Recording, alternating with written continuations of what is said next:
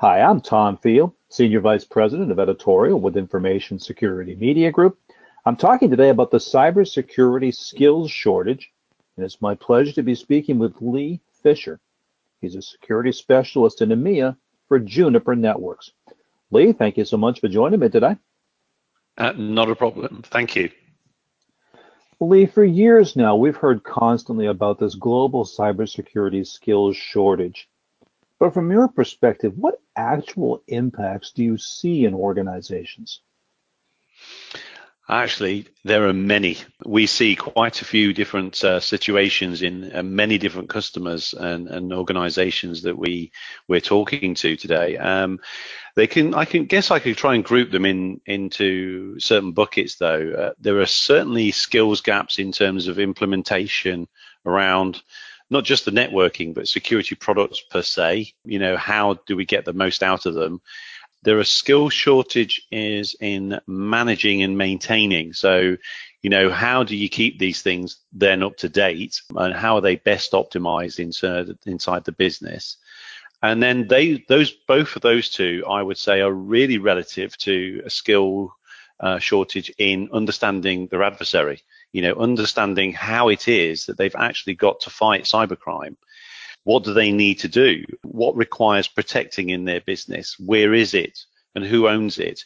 You know, it's very difficult for often a very small part of the organization to have that breadth of visibility of the end-to-endness, if you like, of their data, the data flows across their business, the relevance of that data inside their organization in terms of whether or not the business is using that information for profit, or it's driving, you know, processes, driving machinery even. You know, so it's very difficult for those people to first understand the role of their own information systems that they're dealing with, who owns them and where are they. And then, of course, you know, trying to think about the different types of defenses then relative to the way that they've operationalized and used data and systems. So I think, you know, in many ways, you could put them into those different buckets. It's once you know more about your organization and what it is that you're doing with data and systems and how that drives profit, or, you know, makes your organization effectively more approachable in terms of sales for customers, then, you know, the better. So the more visibility that you have in that space regarding what's actually happening for the business, then they're better to protect themselves. And again, as I say, it's very difficult because they're normally in a smaller part of the organization. You know, in terms of the IT is where they've generally come from. So it's whether or not they've got that visibility of what that system actually means for the business. It's very difficult. I'll finish on this last piece for you before I'm sure you'll come back with a question. But it's trying to figure out then what type of sort of solutions do you need to put in place? What types of systems are around you that need protecting? And then how do you sort of look to identify that you're under potential attack? You know, what are those potential attacks that are happening inside the business? Do you understand the nature of those attacks and what they mean? Are you able to decipher what it is that you're seeing in log files, for example? And fundamentally, are you able to then take all of that and put it into an iterative process where you can actually learn from it and improve the security posture of the business? So a rather long answer for you in the first opening question there, but it's not one area, unfortunately. There are many different things that I think as an industry we need to grapple and actually, you know, sort of look to resolve over the next few years, because if we don't, then we're going to have these types of problems that we see today magnified and multiplying across the globe. Lee, you've done a good job outlining some of the biggest gaps that are created by the skills shortage. My question is, how can we start to bridge some of these gaps by adopting automation, machine learning, analytics tools, some of the emerging and refining technologies? Well, I think the first step is, you know, looking at what they do in terms of the information systems that they've got, because, you know, it's great to think that we can sort of help shorten these things, but it's really a case of like, what can we do first, and what are we doing actually already? What can we automate as part of that? And then where appropriate, you know, where could we bring in more advanced means of defense and protection to leverage, you know, machines effectively to fight the threats that we're seeing. Because I think it's just worth just mentioning for the moment that most threats today aren't written by people. Most threats today are actually written by machines, for machines, and machines are the target. And that's the nature of what we're dealing with. So, first of all, are you collecting the appropriate information from your defense layers that you put in across your business? Do you then have an adequate view regarding the understanding of what's happening inside that? Are you connecting those pieces of information together so that you're not just looking at one piece of information, you're looking at several steps in a process? For example, are you relying on a number of different connected technologies to actually tell you, hey, there is an attack that actually it's been running inside your business already, and yet you can now start to leverage another layer of that defense to identify and understand that other parts of the defense network weren't adequate enough. That starts that analytical approach regarding looking at the data and understanding it, and then of course adapting. Now, automation could be added to many different parts of that process. First of all, collecting. Am I collecting that data? Well, what happens next? Well, you're then sort of organizing it and storing it so that effectively someone can then make sense of it. Well, then can we start to actually make some automated judgments based on the flow of that data coming into the business? Is there something that says, hey, we see this happening, so I should take and undertake this change? And a great example of that, if you want to put it into real world situations, let's just look at ransomware for the moment. Ransomware, for the most part, is not a sophisticated threat, but it's using an Achilles heel of most of the security industry today as its weapon to be successful. And the Achilles heel is time. Most security solutions today require some form of update or knowledge about a given attack to be able to identify it and to stop it in its tracks.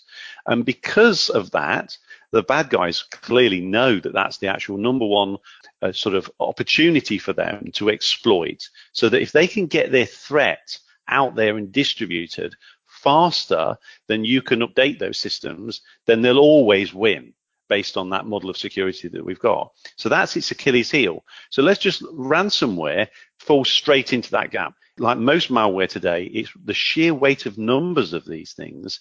It gives them the opportunity to get ahead of your security model. That means that when it reaches an end user on a PC, the defense systems don't know what it is and give it the green light. That means that at the moment a user launches it, it can start to undertake whatever it is that the cyber criminal wanted it to do. But here is where we can start to look at what's happening as a consequence of events across the business, so that we can start to actually see those as unlikely human activity rather than legitimate work processes. So this is something that you just cannot do with 5 members of staff or a dozen members of staff, because frankly there's just too much information. So can you start to automate and simplify and identify the right pieces of information which give you insight around what's happening, and then give you the ability to then automate the next step where possible, which is the action as a result of that type of information that you're seeing from those systems. So there's a whole range of areas across the business where automation can be applied to the effect of improving security. Lee, beyond the tools, you're a proponent that we need a new approach to security as well. So how can we reshape the security models that we use so that they're more behavior-based and not time-based? And once we do this, what difference will it make? Well, fundamentally, time-based security solutions, as I've just mentioned, have a big problem in that those systems need to be up to date. Well, let's just use an analogy of a policeman. If you applied the policeman's role in real life to how we look at computer security models, that would mean that the policeman sees who you are and says, well, I don't have you on a list of bad things. I don't have you in the list. So therefore, you can go about your business and do whatever you want. Well, that's not actually what happens in real life, is it? A policeman will act based on your behavior. And this is exactly the type of thing that needs to change in terms of computer security models. So it's not so much about what something is, it's about what it does. And so that's really the change in emphasis that we're talking about. It's about giving you back fundamentally time, because rather than you running around your organization, maintaining and updating systems pretty much for the sake of it, to be fair, because you know that's what you've got to do to keep ahead of the bad guy, you can actually take a different approach. The approach would be, well, what's normal inside my business? How can I determine what is normal? What can I do to model normality? And then start to use that as some form of digital signature, if you will, to help you identify that that pattern has changed and therefore act on that change automatically. The great thing about this focus, though, is that the time you spend on modifying and enhancing the behavioral model is time you infinitely get back, because you're not wasting time just maintaining and updating. What you're doing is you're improving. And that is a fundamental difference in those two models.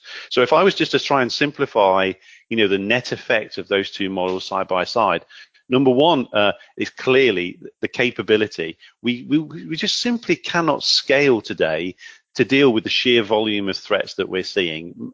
Humans can't do that. And the second part of that is that we just don't have the time and eyeballs on these activities to be able to understand what's happening. So this can actually improve your security by focusing on resolving those two key issues in one go. Lee, how do these new tools and models actually change the types of skills that we now need in organizations? That's a good question in terms of trying to figure out where we're going in terms of the skills gaps. And, I think in the short term, and I mean by that, I'd say the next couple of years out, then not so much. I think we're still going to be in that integration phase of change inside business, and that's going to very much require an agile mind as much as anything else in that sense, an understanding of the operations of the business and how it comes together from an end-to-end perspective. But as we go forwards, and I'd certainly start to say that it is starting to appear now, but within 5 years will be absolutely prevalent across the industry, will be the skill requirements around, understanding analytics and being data scientists and data analytic approaches. Because I think it's that insight and those improvements that we're going to be looking at in the future that are going to, make our organizations more safe. Lee, final question for you. How is Juniper Networks helping organizations work more efficiently with their available resources? So we have a number of different solutions here that sort of add up to what we would call our secure network platform. So first of all, there's Cyfort Technologies. Now, Cyfort is a recent acquisition by Juniper Networks, and what that does is that looks to help understand and simplify the picture of security for every organization. So it takes information from your existing security solutions and presents you with a much cleaner view of the things that you need to focus your time and efforts on. So it summarizes and actually gives you facts around what is happening from known systems of defense that you've got deployed across your network. The next sort of solution that we have in place there is called Juniper Secure Analytics. Now, what that does is it instead of looking at known issues, it can do that, but also what it does is it looks at giving you behavioral capabilities. So much like as I was describing before, if you start to collect this information, what JSA can help you do from the collection of, log files, network fingerprints, the way that your organization acts with applications, when they use them and so on, you can build up a picture of normality and then create offenses for when normality is broken. So essentially, with those two technologies, you're very capable of seeing what and simplifying what is happening and giving you that consolidated view with Cyfort. And JSL helps you look at, well, this could be happening because the behavior isn't right. So it gives you that ability to allow your team to focus on that and then make rules based on the outcomes of that solution. So where do you create those rules? Well, that's done by Juniper's Policy Enforcer. So once you've got an understanding of what's happening from known systems and what could be happening from other systems, you can start and create rules that automate the responses to that activity across your business, and that's done by a policy enforcer. And the rest of the mix, of course, it then falls into the lap of our existing secure routing and network technologies, so that, you know, whether or not you want to apply changes on a secure router, a firewall, a switch, or whatever, you can do that, and that's done via across our platform breadth. I think what we try and advocate for customers, if I can summarize, is that it's about a change of mindset. Your network is your new security platform, and we think that the capability is there today to actually leverage the network in a way that's not been possible in the past. Lee, very well said. Thank you so much for your time and insight today. You're very welcome. Thank you very much for inviting me. We've been talking about addressing the cybersecurity skills shortage, and I've been speaking with Lee Fisher. He's a security specialist for EMEA with Juniper Networks.